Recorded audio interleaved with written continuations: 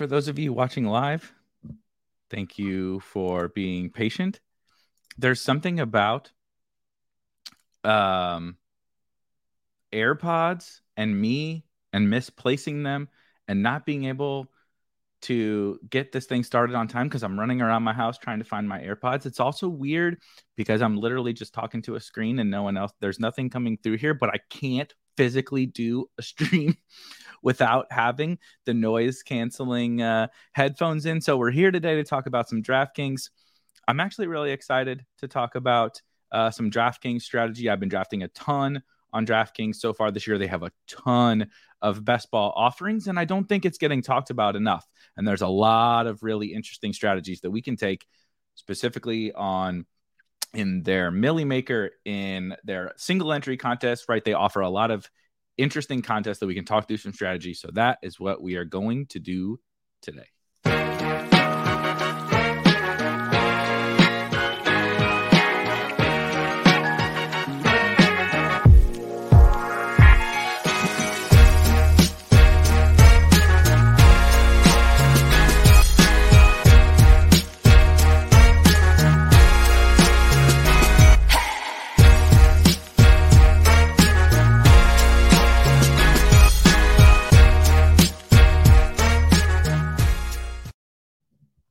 Listen, it wouldn't be content if we didn't have FF Doom saying I forgive you, Ivan saying no worries, and Rob saying Jesus Christ in the chat. Pretty fitting start. That well, it is really fitting because the people that opinions I care about are forgiving me. We're on the same page, and Rob, I don't need to say what Rob is. Obviously kidding. Love Rob. But don't ever type that shit again into the chat. We're here to talk about DraftKings. Like I said, I do really think, there's this weird aspect of the best ball industry that, this whole thing is blowing up. Everybody's doing drafts all the time. If you want to watch a draft stream, there's a friggin' draft stream to watch every single day. There's strategy content everywhere. Thank you, Bullock. There's everything, right? And the main thing is like draft streams and strategy content is just everywhere. But this is not necessarily meant as a slight on anyone. It is meant as everyone all is focusing on the same thing. Everybody's talking about Underdog because we all agree that it is honestly a lot more easy to it's much easier to draft on Underdog. It's a better user experience. We love everything about Underdog. We're not there's nothing we have to say negative about Underdog, but everybody's all focusing on the same thing. And the issue is that from a strategy perspective, if you are trying to apply the same principles, concepts, player takes, ADP, everything from Underdog to DraftKings, that's 100% a losing proposition. You're never going to have a draft go similarly on DraftKings as you will on Underdog. And we can joke about DraftKings with the fact that there isn't even a draft board when you draft, that it's built into their DFS app, that it's not the best experience. I totally trust me. I've drafted as much on DraftKings as anybody in the last couple of years. We had the ticket fiasco a couple of years ago, which we don't need to get into anymore. We talked about it on a show a while back. Go back and watch that, which I believe is on this channel, How to Play DraftKings Best Ball or something like that is the title. But you can go back and watch that where the ticket thing is discussed, which won't be happening again. Like there's been a lot of almost like negative connotation around DraftKings. However, as much as we love Underdog, as much as we love drafters, I do love drafters. I'm very excited for drafters as well, which we will get into a show as well. Teaser for next week. We will get into a drafters show. DraftKings is the biggest company in this space. They're putting out tons of contests. They're an infinitely bigger company than than Underdog, and there's more players playing on DraftKings. They have a contest that has almost 1 million entries in it. Their $5 Millie Maker, which also has almost 300,000 entries already. It's filled almost 300,000 entries. And so we do need to take, I think, DraftKings a little bit more serious in our space, even though it's not, necessarily the perfect like drafting scenario or a drafting experience. And so I really wanted to talk about it today because, like I said, I've been drafting a ton, mostly on DraftKings recently, actually. And yes, 100% Lundar said I believe today. I haven't been like monitoring it that closely, but I believe today DraftKings just launched another new $25 tournament. I will run down a little bit of this in a minute, but we can run down really fast the tournament offerings on DraftKings. I can just share my screen, actually. You can also tell here in a second, once I get this share up, that I have played 0 DFS. I've stopped playing DFS on DraftKings so far this summer. MLB has bankrupted me. You see, look at all these contests, right? Just from a tournament. So there, if you want to play, the sit and goes or whatever, they have those for you. There's a $5 out here, a $5 3-man that's already out there, right? There's a $20 that needs one person. They have, if you want to play the cash game stuff, they have the cash game stuff. But from a tournament perspective, get this damn thing to go away on my screen. Not going to go away, it appears. We're gonna refresh this. Really, really just promoting all the positive aspects of DraftKings. So there's 1, 2, 3, 4, 5, 6, 7, 8, 9 different tournaments, all available on DraftKings right now, right? Like I said, we love drafters. We love Underdog. There's like 1 or 2 available at any given point in time on those. Varying price points. I do want to say shout out. I know this is a DraftKings show. Shout out to Drafters for launching the $2 tournament, which is pretty awesome. But DraftKings also has their $3 20 max, as you see here, the play action. So a $3 tournament with a $300,000 prize pool is pretty insane, right? is pretty insane. And it's a really flat payout structure for the people that, really care about how flat the payout structure is. I mean, only 10% of the entire prize pool goes to first place. That doesn't really happen in this industry. So, and it's 20 max, right? So you don't have to run up against people that are doing 150 teams. They have everything here on DraftKings. If you would like to play in the higher stakes, this 555 is really appealing in my opinion. There's only been 118 entries. I'm holding out for my 555s. I'm probably only going to do maybe 10 or so, but I'm actually really excited for those drafts. You really want to get crazy and get into the luxury box, a $2,100 entry with only 72 entries. That's really fun. Let's actually look at that really fast because I didn't put this on, which we'll get to in a second. But you see, obviously, this is one of the most unique. Tanner Tolbert is the only person in here that is absolutely hilarious. So you get into like a super high stakes best ball league.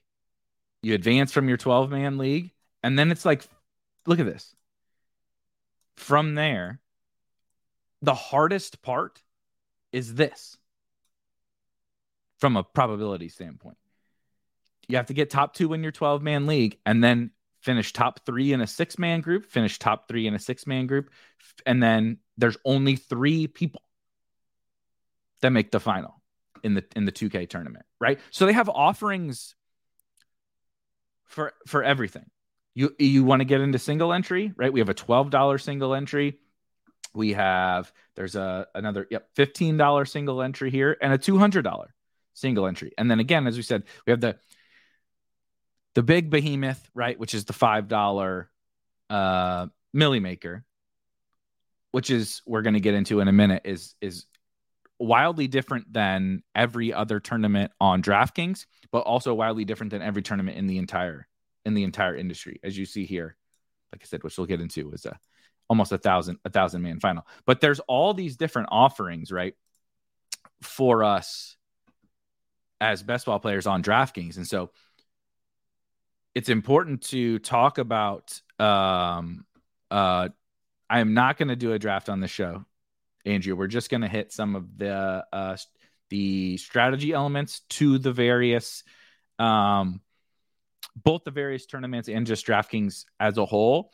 But I am going to do a couple of DraftKings drafts over. I mean, we got 60 days leading up to the NFL season. There will definitely be DraftKings draft streams starting soon, actually. So I'm thinking about doing the Monday stream as a DraftKings draft.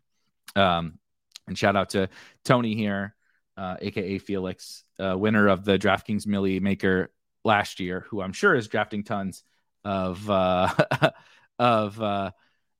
DK teams. And it is funny. He says, I'm 50%. Are you 50% of the $20? Because if that's what you're saying. Sorry, Carlos. See ya. I know you're kidding.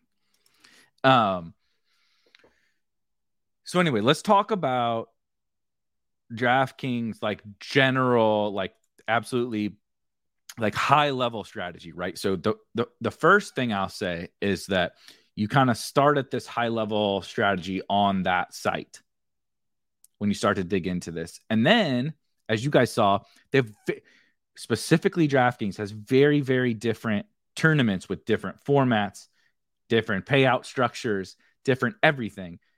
And then you have to tweak that high level macro strategy and work your way down to apply it to that tournament.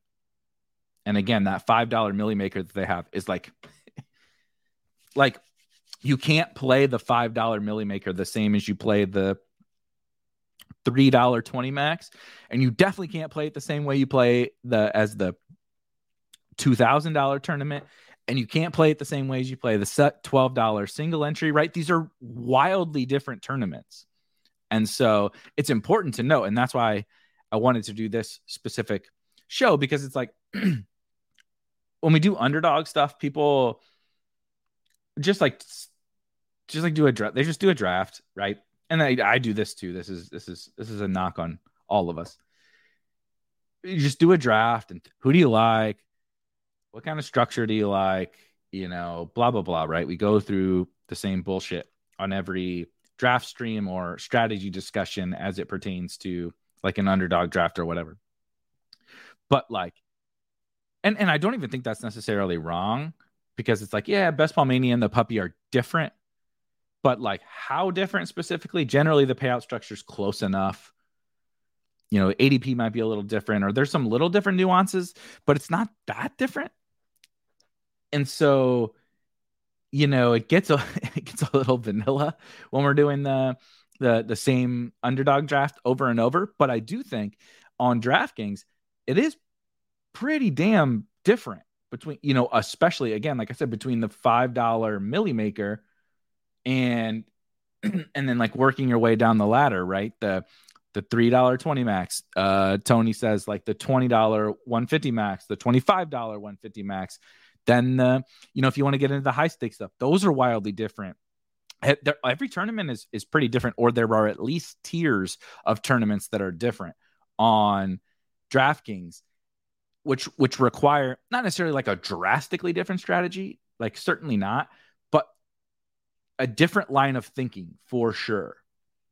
And I think it's really important to discuss why that is, how we can think a little bit differently, and like, some of those kinds of specific nuances for those. Hold on, let me find I have way too many tabs open now.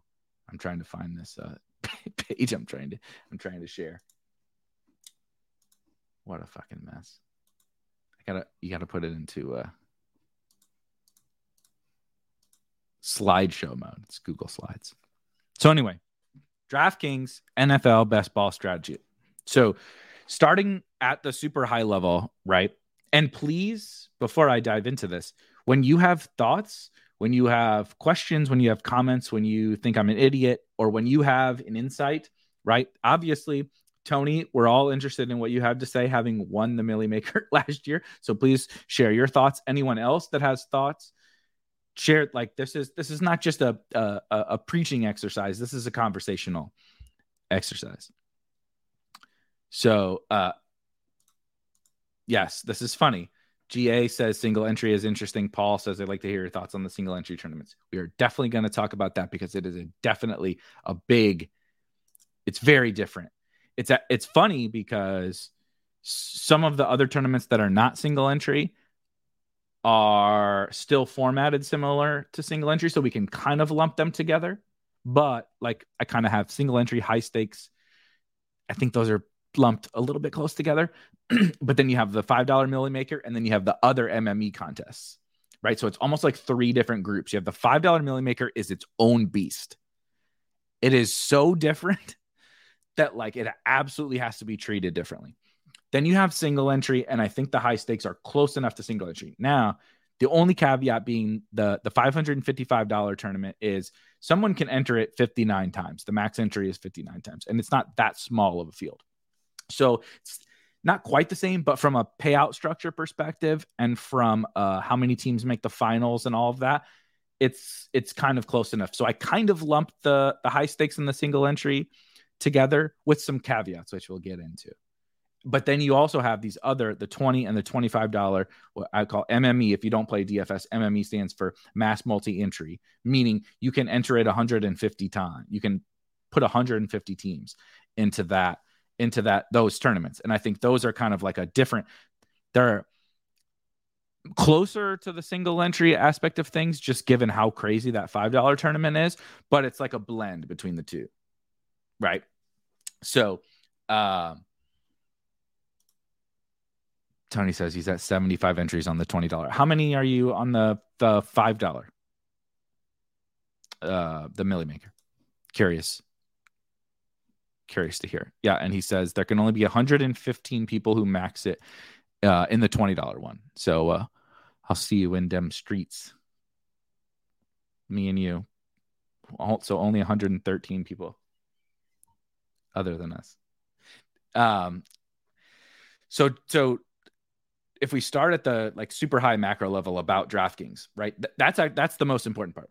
We've kind of buried the lead a little bit. But I brought my DK. I brought the DK gear out. My shirts are dirty. I don't have the shirt, but I do have the which side? I do have the DraftKings hat going on. Only 24. See, we've taken opposite approaches. Tony has done only 24 of the $5 and a lot in the $20, and I've done none in the $20 and just like only been focusing on the $5. So which is another interesting strategy. And as you see here, draft timing, which we'll get into. So anyway, DraftKings at the high level, right? We talked about the contest specific stuff, which is super important, but you kind of have to start at like, how do you play on this site, generally speaking, right? And if you've never played DFS on DraftKings, the scoring and stuff like that might be a little bit different or foreign to you. I should have actually shared a different screen. I apologize, to talk through this part of it. So this is premium content on spikeweek.com. So you're getting a little free peek behind the curtains. But I do what I call a playbook for every single tournament. I am lumping the single entries and stuff together on DraftKings. I started writing that today. And naturally they launched another tournament today when I started writing that. But I'm pulling this up because it'll show you some of the like scoring and different stuff like that. It's It's very long and very detailed about how you should approach the $5 Milly Maker. We won't go all the way down, to look at everything, but there is a kind of the scoring piece here is important. So on DraftKings, like I said, if you haven't played DFS there, it is their DFS, their NFL DFS scoring for their best ball product. What that means is that it is fairly traditional fantasy football scoring, full point PPR, 4 points for a passing touchdown, right? 6 points for a receiving and a rushing touchdown, etc. 1 point for 10 yards, and then obviously fractional points, blah, blah, blah. But they also have what you see here, 100-yard rushing game. 100-yard rushing game. This is an image, so I can't highlight it. 100-yard rushing game plus 3 points. What the hell just happened to my computer screen?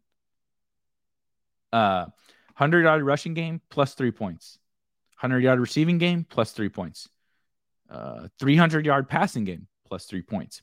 So those bonuses are a fairly big deal. So then when you compound the fact that it is a full point PPR site and you get these bonuses, and 2 of the 3 bonuses are passing related in modern day NFL, which has become much more of a passing league, right? You compound these things. Sure, it's not a big deal. You're going to score like the highest scoring team in your league every single week is going to score, in the low 200s or something like that. Or just to ballpark it. Let's just call it 200. So like your quarterback gets 3 extra points, and let's just say almost everyone on your team gets the bonus in your starting lineup, right? You score 200 points.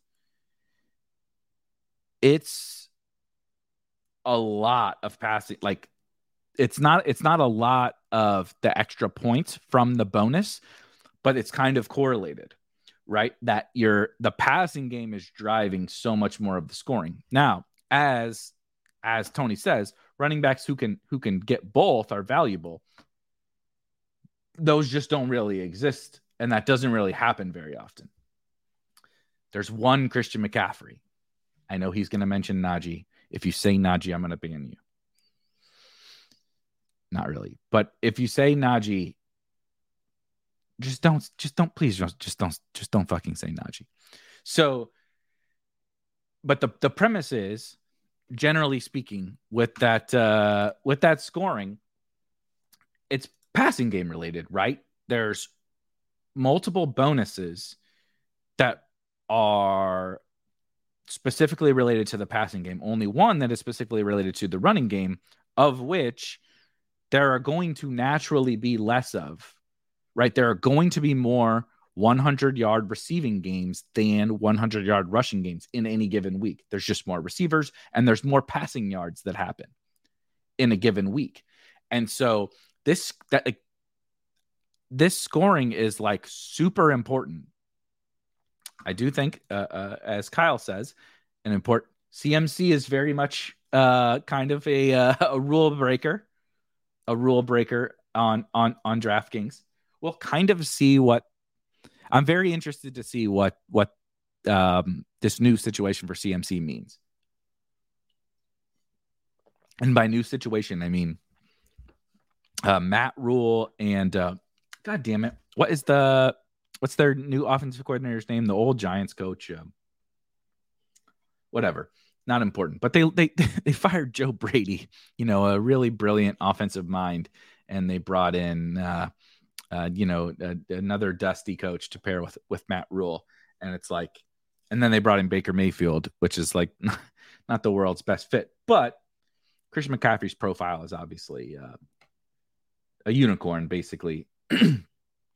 in the modern day NFL. However, I wanted to talk about the scoring thing because I think it goes a little overlooked, honestly. Like you still see lots of, and I'm not saying don't take early running backs. We'll get into next the draft environment. But it's not to say don't take early running backs, because actually there are thank you, B. Kurt.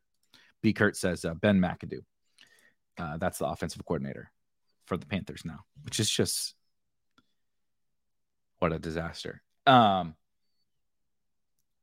It's not to say don't take early running backs, like I said, which we will get into, but it is to say if you're just treating this like any old ho-hum draft where like, oh, yep, I'm going to draft my running backs early, it's kind of crazy to me. Some of the running backs that go where they go, the Henrys and the Chubbs, and I know Mixon caught quite a few balls last year, but all the reporting and stuff is kind of anti-Mixon as a pass catcher and every down back. There's a lot of guys that go super early that like don't really play to the scoring format. And so it is something I believe that is like one of the most important, like before we get into any of this other stuff about DraftKings strategy, the number one thing to remember is that it is full point PPR with 3 bonuses. 2 of the 3 bonuses are passing related. 2 of the 3 bonuses that are passing related are also correlated, like from a upside perspective. If your quarterback, if Joe Burrow is throwing for 300 yards and throwing a bunch of times, T. Higgins and Jamar Chase and Tyler Boyd are probably catching multiple passes, which is a point for every time they catch the ball, and they have a better shot at the 100-yard bonus. They also probably have a better shot at more touchdowns. It's like so many of the elements play to the passing game. And so that's really, really important to keep in mind when we are talking about DraftKings. And I just feel like it's not like I certainly haven't solved world hunger on DraftKings. Tony kind of has. He won 7 figures on this site last year, and he had some early running backs. But as you saw with his early running backs, particularly Najee Harris, he caught a lot of passes. So he benefited from the scoring format as opposed to some guys that, I believe you also had Chubb, which is funny because he's like very anti this thing that I'm talking about here.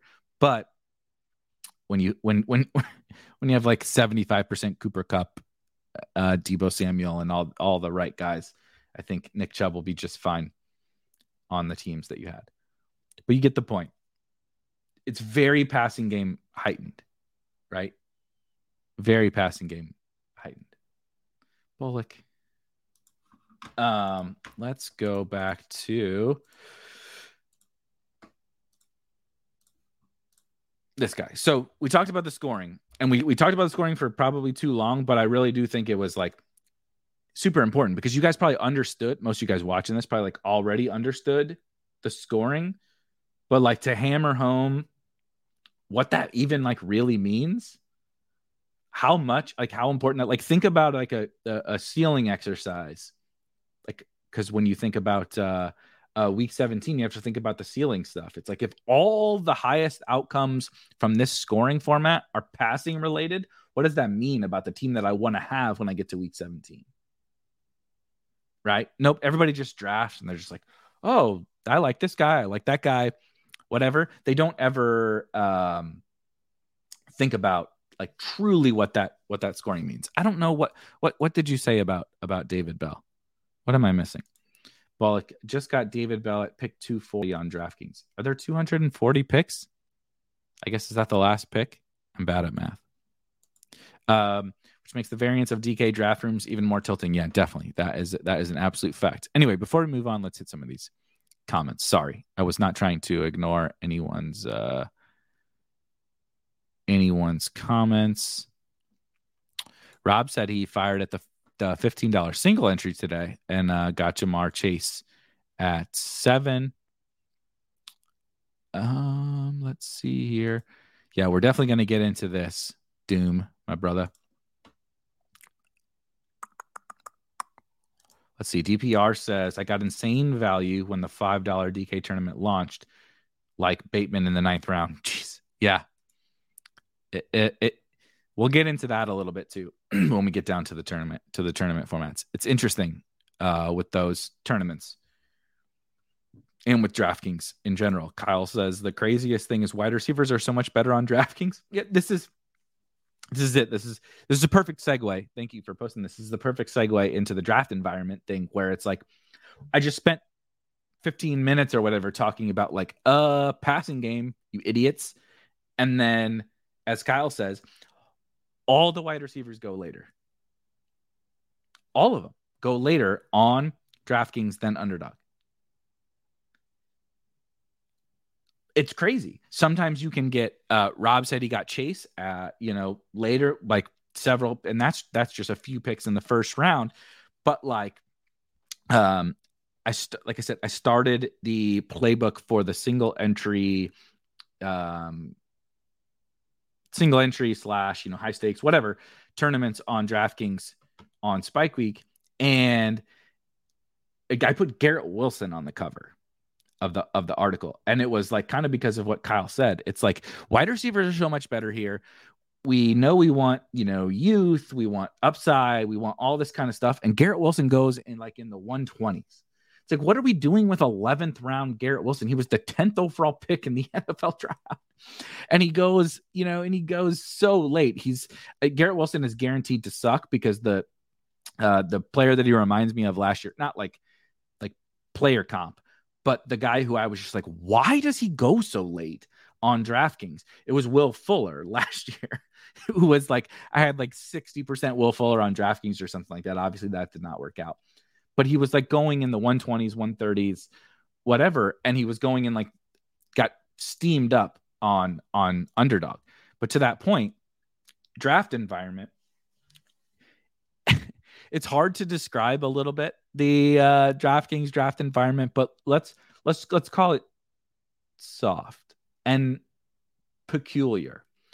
So there are players on DraftKings who probably, if you're listening to this show, you are not super interested in, that go much higher than anywhere else.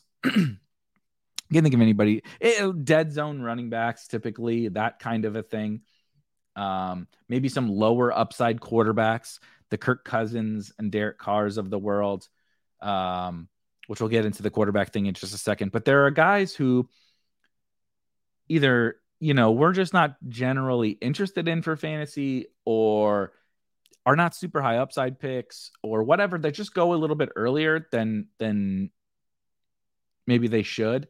Like if you look, it's not like knocking necessarily any of those guys, but it is, if you go look across any rankings, any strategy content, not just here, go wherever your other favorite website is, right? If you like Establish the Run, if you like RotoViz, if you like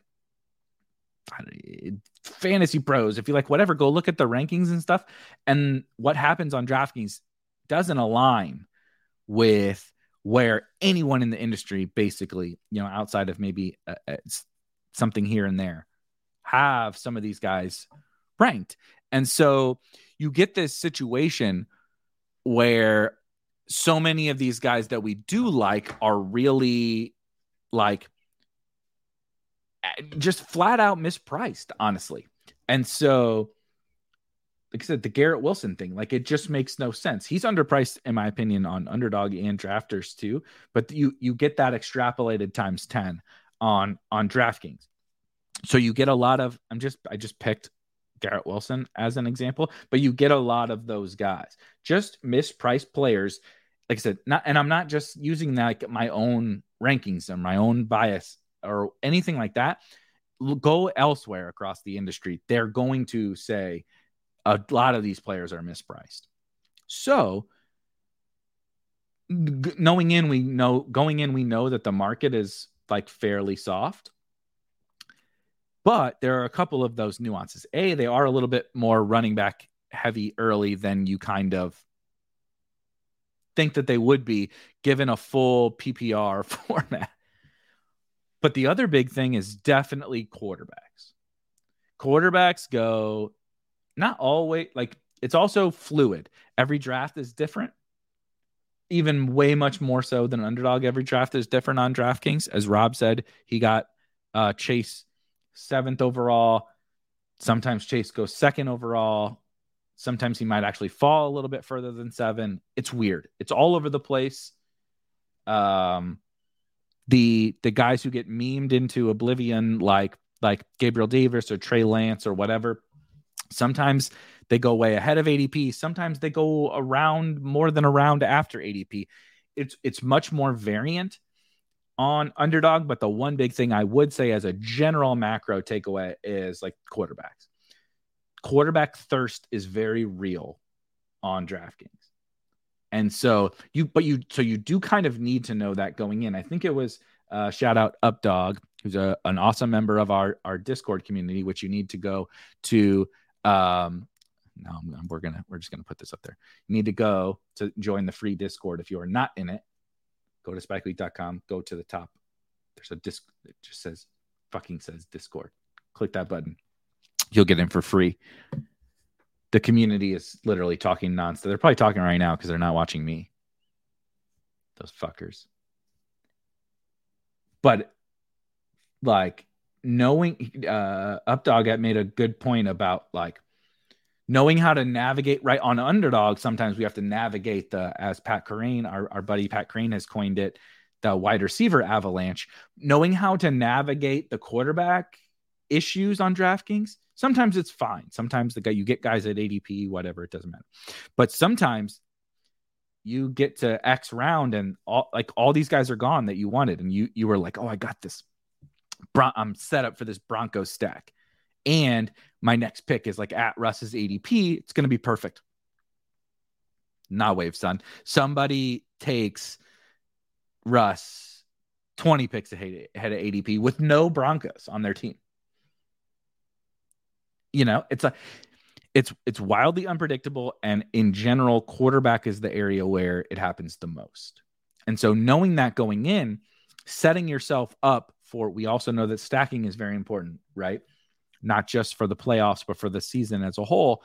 And so knowing the fact that this draft environment is very quarterback thirsty, setting yourself up for flexibility around the quarterback position can be very advantageous. So that's, you know, you kind of have to test it out and figure out how it's going to work in any, you know, like particular draft room or whatever. Feel out your draft room and kind of hope for a little bit of good luck, generally speaking, on quarterbacks. But knowing going in that the entire quarterback market is probably going to be a little bit difficult to navigate relative to the other positions is important.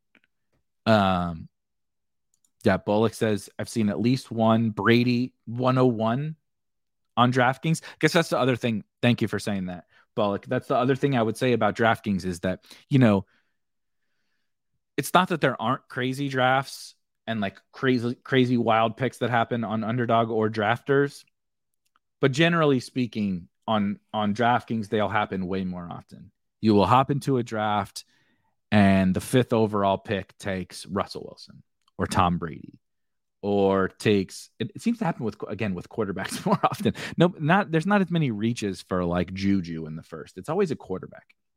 It's weird, but you kind of get that weird, you know, just really soft draft rooms. Like I said, the market is soft. ADPs are bad. You get, I can't speak to why specifically that is. If people are just burning money, you know, I don't want to speculate on anything else, but there's just a lot more of that from a draft environment perspective. We kind of talked about, Mookie says Mahomes 105. Kyle also mentions that, I think QB ADP is actually falling over the last month on DK, but I would expect it to rise again when more casuals start drafting. I think that's a very fair assessment. I do find that, one sec. I do find that I like a lot of the QB prices actually on DraftKings right now, and I agree with you with your general assessment of this current moment. Like I said, I can't stop drafting Kyler because you can get him in the 6th round sometimes. Sometimes the QBs will fall. Josh Allen never falls really, but it's unexpected. There's a lot of values. Sometimes the QB room is crazy. Sometimes it's not. The draft environment is extremely unique on DraftKings. Let's see. Bullock says, I didn't proofread this, so hopefully this is not inappropriate. Draft room environment on DK is like some combo of your parents. Maybe 1 or 2 Justin. Okay, some combo of your parents, one or two Justin Herzigs, your high school friends, and maybe a grandparent, and then you all in one room. I think that's pretty fair. Tony says he's still getting so much Lance around pick 100. Shout out to you. That's impressive. I'm still trying to get a lot of Lance on DK, but I haven't been getting him there as much in my latest DK drafts. So anyway, contest selection. Well, I want to kind of buzz through these a little bit, and then we can get into the format specific talk. We kind of talked really, I don't have a ton more to add about the contest stuff. We talked about that. They have a lot of different offerings, right? And so that's important for all of us as players to understand that each contest is different, which we'll get into kind of some specifics that we can apply to those. But each contest is definitely different. And, other than Tony, none of us have infinite money to throw into this. And so how you go about attacking each of the contests, which contest you want to play, right? If I'm trying to limit my spending a little bit more, that $3 20 max is really nice. If only 10% to first place, like that's a really nice tournament. The single entry is really nice. The $5 milli is a lottery scratch off ticket. I'm playing 150 into there because I want to try to win $1 million, but I also know that honestly, I'm probably just going to lose. I'm comfortable losing that $750 that I, will spend on that that $5 tournament because of what the upside is. And I'm going to draft those teams anyway. So I want to put them into that tournament with $1 million first prize. However, if I were trying to grind out, profits and stuff, I would be playing these single entries. I would be playing the $20 and the $25 MME. I'd be playing these other tournaments. And so looking specifically at each contest, and I would definitely be putting my 20 teams into that $3. I would be making sure I'm really focused on that contest selection on DraftKings. You have to identify your goals, right? What are your goals? What is your bankroll? What are your goals? All that kind of stuff. And so it's very important. Contest selection. Draft timing. So again, not a very huge thing. Obviously, we're almost to training camp already, so it's not like we can talk about we should barbell, bro. Let's barbell. It's fucking the middle of July already. We're still in the early stage of the barbell. People screw that up too. We're still in the early stage of the barbell, but we've missed the whoever it was that said Rashad Bateman in the 9th round. We've missed that really, really early stage of super, super soft ADP. I do still think the ADP is very soft. However, the one thing about draft timing with DraftKings, my former boss, who I talked a lot with, Best Ball, especially last year on DraftKings, an assessment. And I also talked to Justin Herzig from Establish the Run last year afterward. We were talking about lessons in terms of when to draft and blah, blah, blah. And it was you want to draft a little bit on DraftKings early because of the ADP value type stuff. And we'll see how it goes this year. But you get so many more of the casuals into the late DraftKings drafts, in August and September leading up to the season, that if you're a skillful drafter, you can get awesome teams, even though you may not get the Batemans in the 9th round from super early drafts. Excuse me. You can just absolutely dominate your drafts late because there's just a lot more casuals. There's a lot more, Joe Schmo with a DraftKings account comes in. He's like, oh, I'll try this. I'll try this best ball thing. As Paul says, yeah, literally, I have to keep, if I want to get all my teams in that I want to get in, I kind of have to keep drafting over the course of the entire summer. But I am trying to be cognizant a little bit on DraftKings in terms of being patient from a draft timing perspective, and the contest where it makes the most sense to wait a little bit longer, I'm happy to wait a little bit longer. If that makes any sense. The $5 milli maker is I don't know. I just need to get my 150 in, and If I can get lucky on a Cam Akers situation, that will be more beneficial to me than like a drafting against a couple more fish. But I'm trying to weigh those things on DraftKings like pretty severely. Pious Devil says, what is the wolf in the background standing on? Well, that's a chair.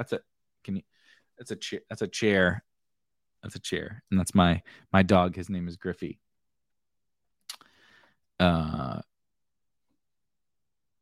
Mookie says, Barbell, do you know how hard it is to not draft teams in late July and August? Yeah, I agree. I totally agree. So let's talk about the formats.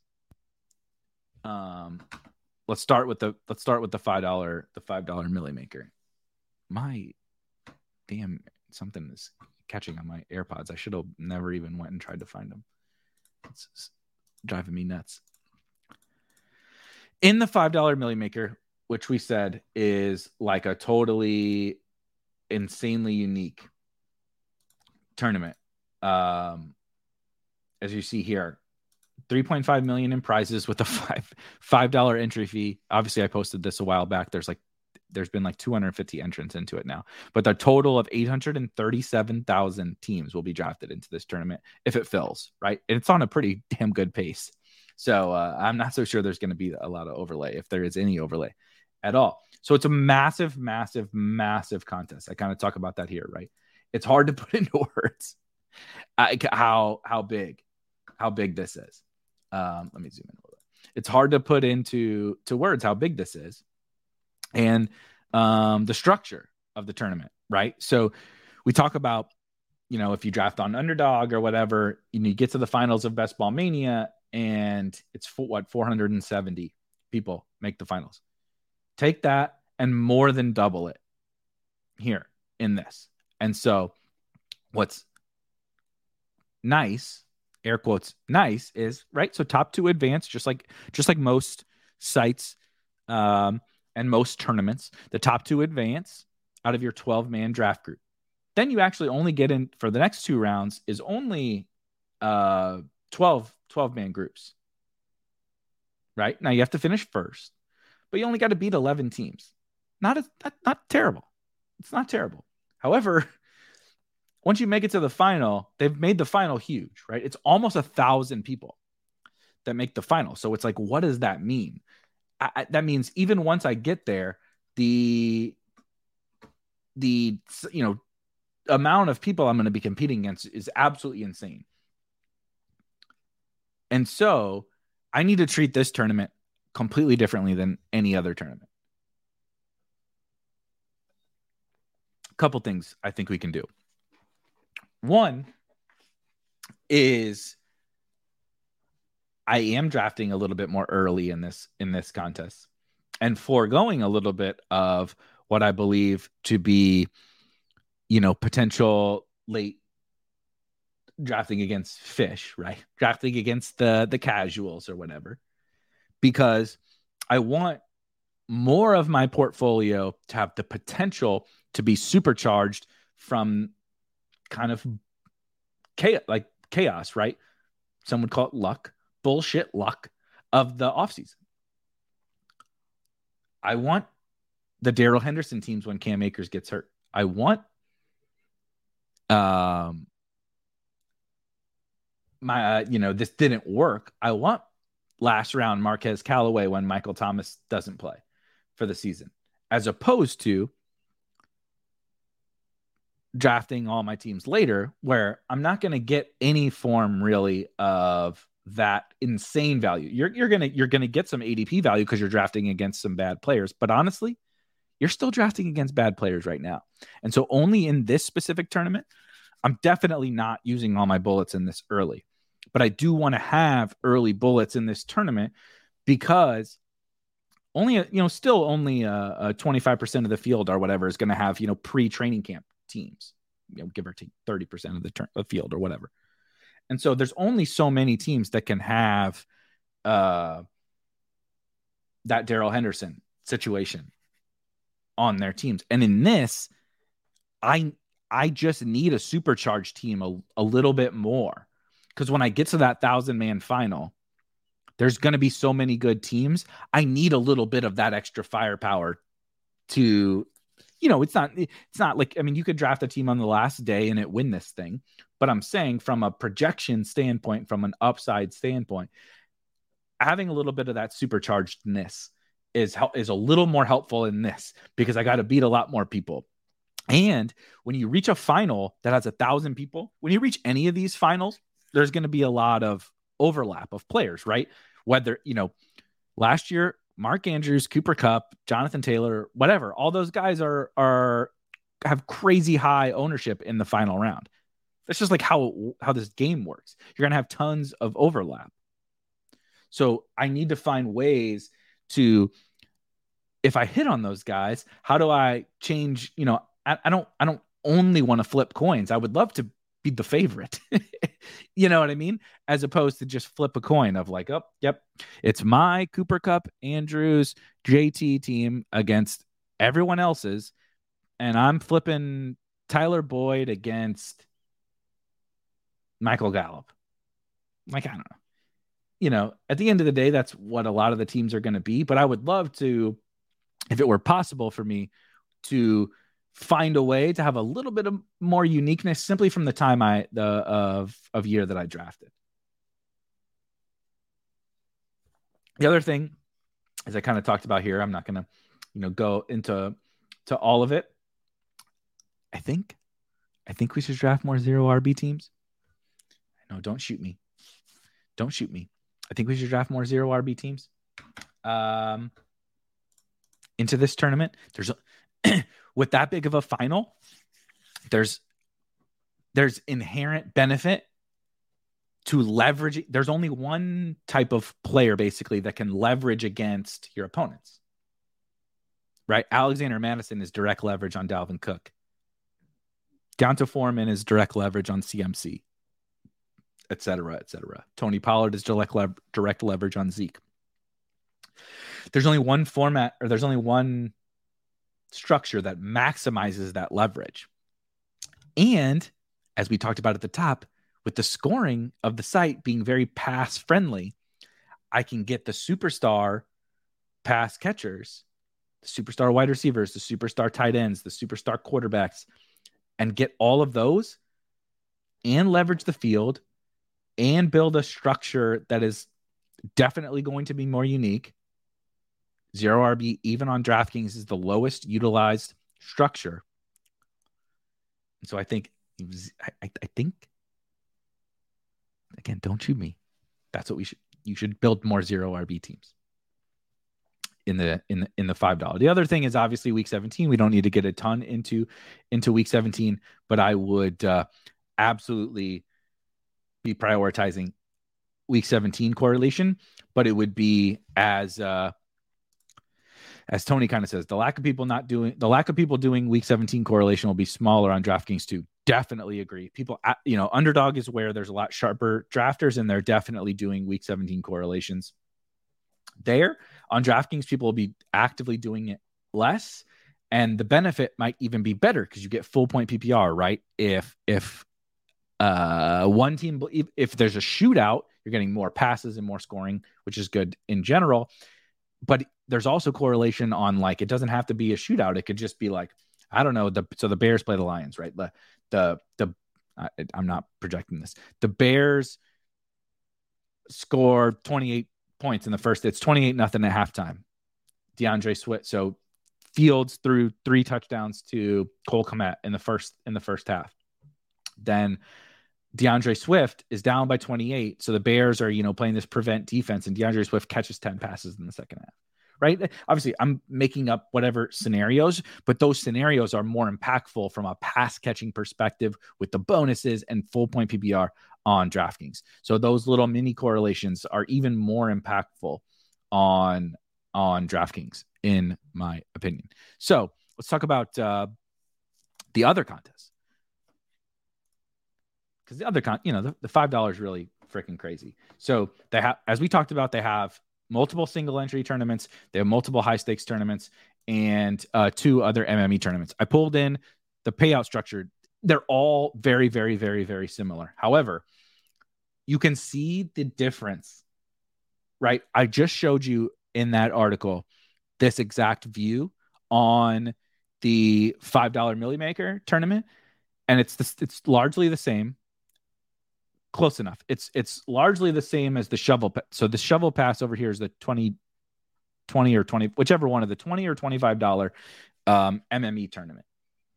So we have the bubble screen is a single entry, $12 or $15 entry fee. The double spy is a $200 single entry tournament. And then the shovel pass here is, like I said, I think it's the $20 or $25. Somebody can correct me. It's a $20 or $25 MME. So you can enter 150 times, right? It's a 300K prize pool.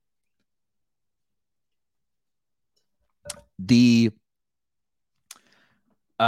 single entries, as you see over here, so it's always the same thing. Top 2 advance from that 12-man group. But then, in this bubble screen, again, the top 2 advance from that 12-man group, and then the top 1 advances from another 12-man group, and then it's a 9-person final. So it's like a fairly similar first 3 rounds to the $5 Milli Maker. It's pretty much the same except for the second round. But then it's only 9 people. You only have to compete against 8 other people when you make that final. However, you get to the double spy, same first round, obviously. Then it's only a 6-person group. Top 2 from a 6-person group. So top 33%. You only have to finish over 4 other people in the second round. And then you again advance to a 6-person group in which you have to finish top 1.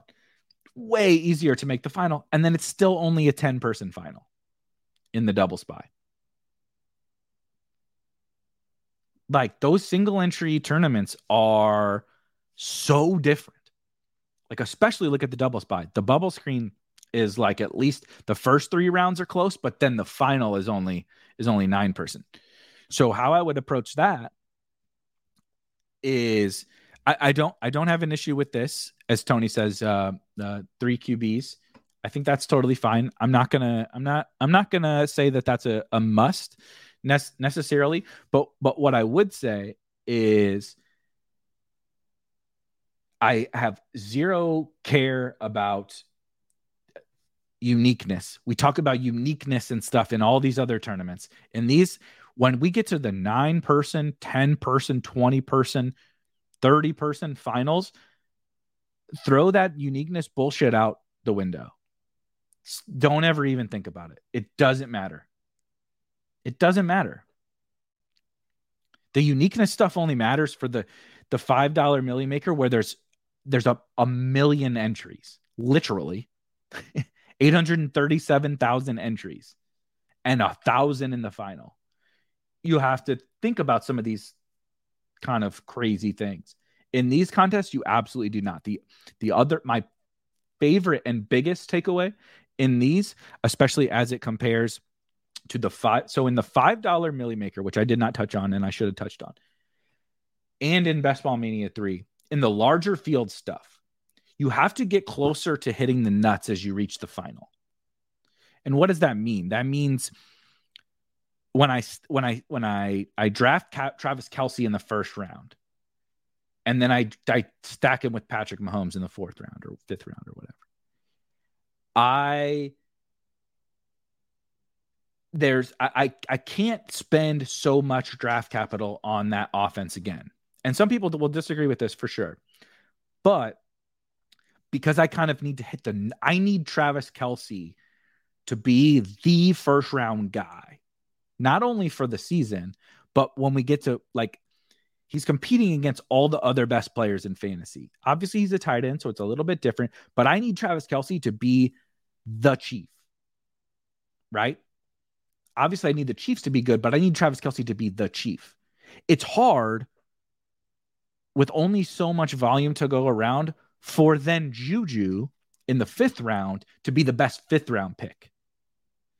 So I have to be much more price sensitive around these players on DraftKings or in the large field tournaments, because, like, you take Juju over Gabe Davis or Allen Robinson or whatever, when you have Travis Kelce, it's like, can Travis Kelce be the nuts and Juju be the nuts with when I spent a 4th round pick on Patrick Mahomes? Like 3 of my top 5 picks are on the Chiefs, and I like the Chiefs. I'm drafting all those dudes. But the combination, it's kind of like in DFS, like if I'm going to stack the Vikings and Kirk Cousins is 6,500 on DraftKings and Justin Jefferson is 8K and Adam Thielen is 7K, and they're playing the Packers and Devontae Adams is whatever price. There's just not a lot of money left to go around, and I need the elite production from the other games because it's not all going to come from that one game, right? Right? Jamar Chase goes nuts on the Bengals. Jamar Chase and T. Higgins wasn't you wanted Jamar Chase and Cooper Kupp, not Jamar Chase. And I know T helped you get there, but congrats, you got there and you got a min cash or whatever. It's this weird balancing act, and there's no perfect solution to this problem, but it's this weird balancing act in the large field stuff. Smaller field is a very different ball game. If you want to onslaught an offense, be like, I'm making one bet. Give me the Chiefs. Now, you don't want to draft 7 Chiefs, but like, if you want to take Kelce and Mahomes and Juju and Sky Moore and then like take McKinnon late or something like that and just be like, the Chiefs are my bet. They're all underpriced. If the offense is good, rising tide lifts all boats. They're all gonna be great. And I only got to beat 8 people in the final. I don't have to be perfect.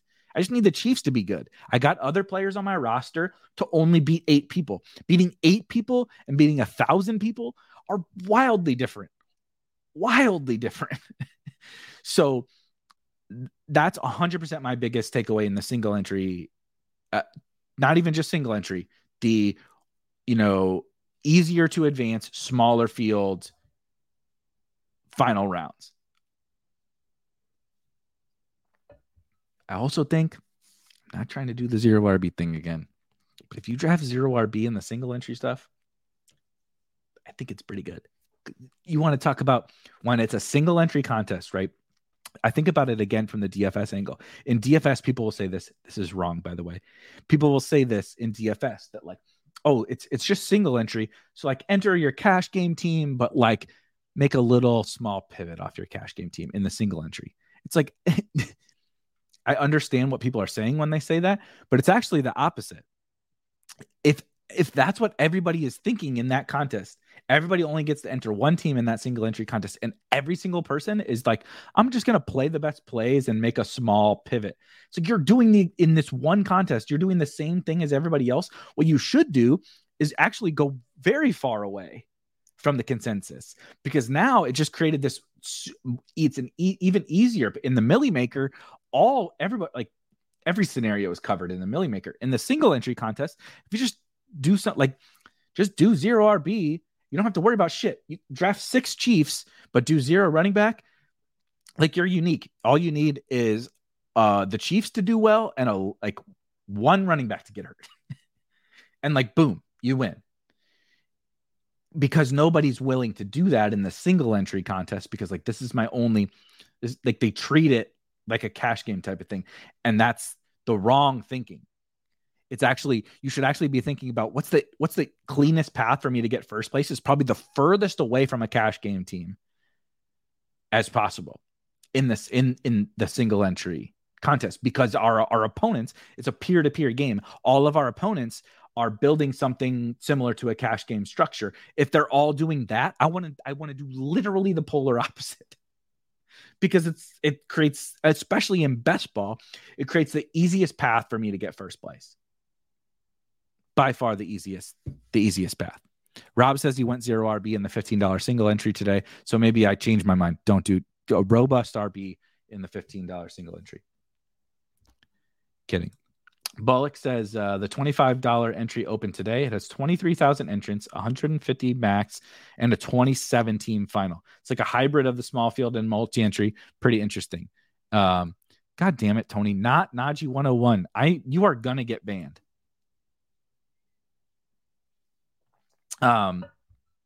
So That's kind of the final thing is what Bullock says. What I will say is, the shovel pass over here, as you see, is very similar to what Bullock said here with the $25 entry. 20K entrance or whatever. That one has a 2017 final, he says. 2017 final. Shovel pass here has a 20 team final, right? Fairly similar. A little bit different than these, but I would be treating those MME contests closer to the single entry contest than the $5, right? And if you want to play in the $555, or here's a funny one. I can share it. Let me just share and look at the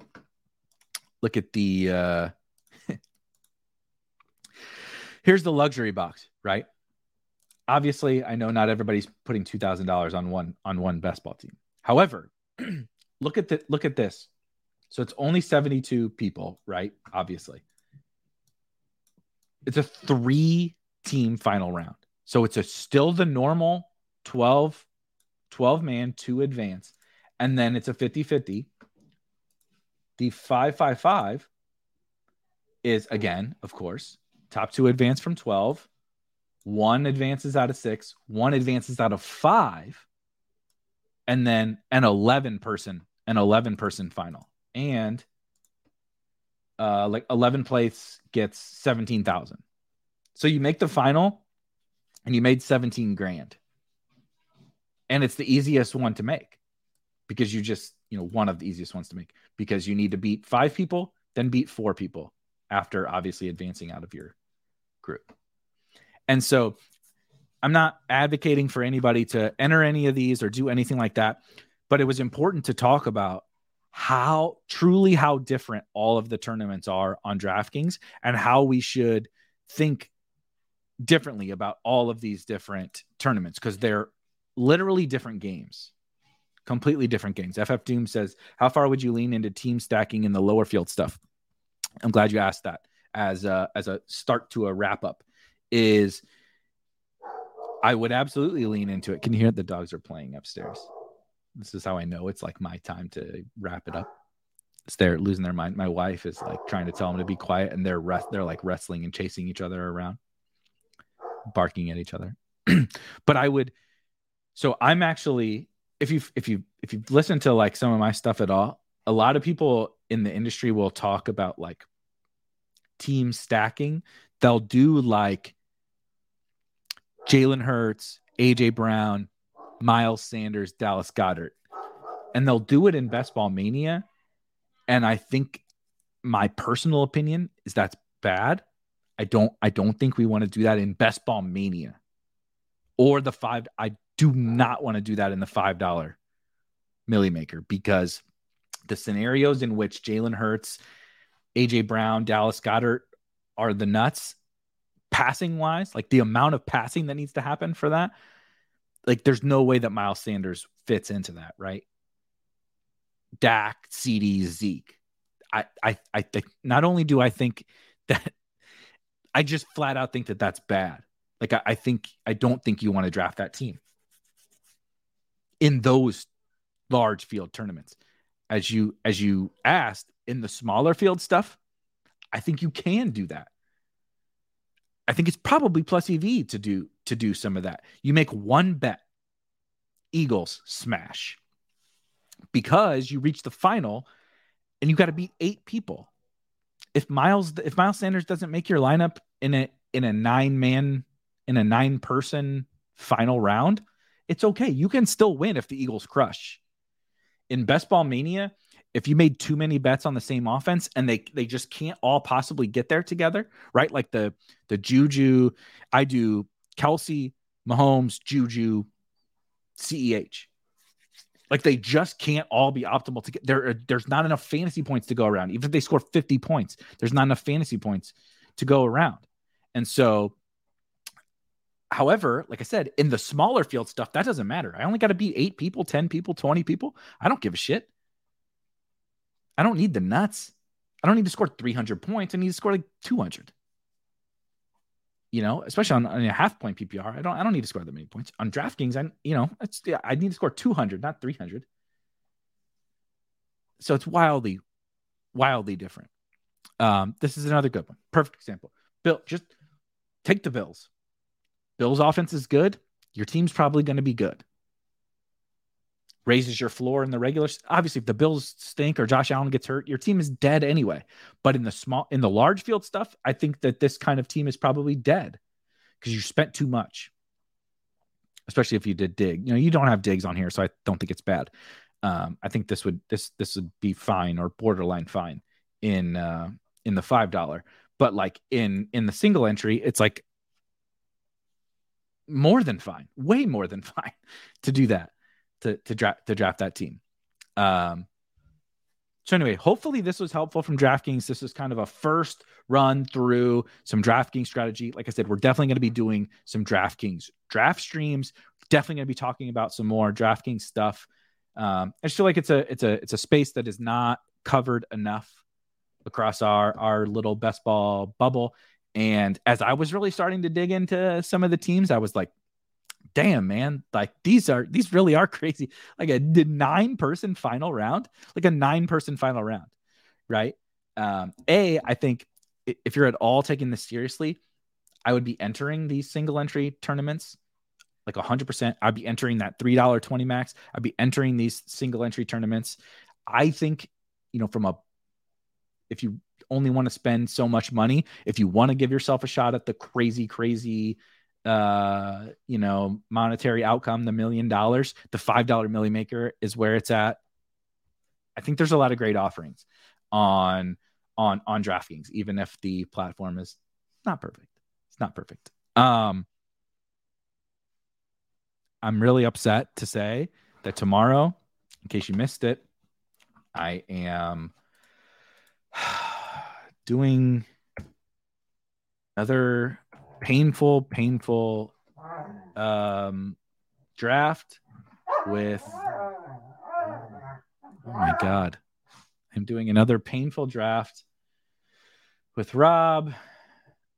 Let me find it. I'm going to share my screen tomorrow at 4 p.m. Eastern. Hey, shh.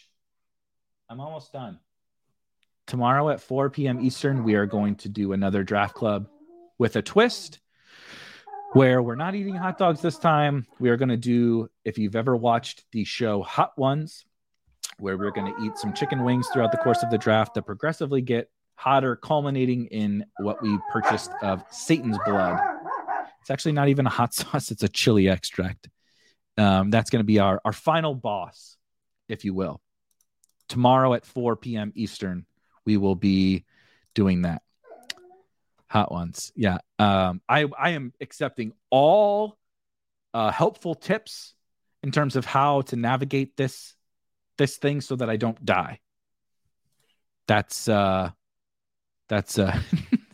thank you. When Rob gets sick, I will promise to turn off his mic yet. Or I will turn off his mic this time. Thank you guys. Hopefully I will see all of you tomorrow for my own death sentence and Rob's death sentence and pain and misery. And like I said, we'll be back with a lot more DraftKings talk over the coming weeks. So I'll see you guys tomorrow. Peace.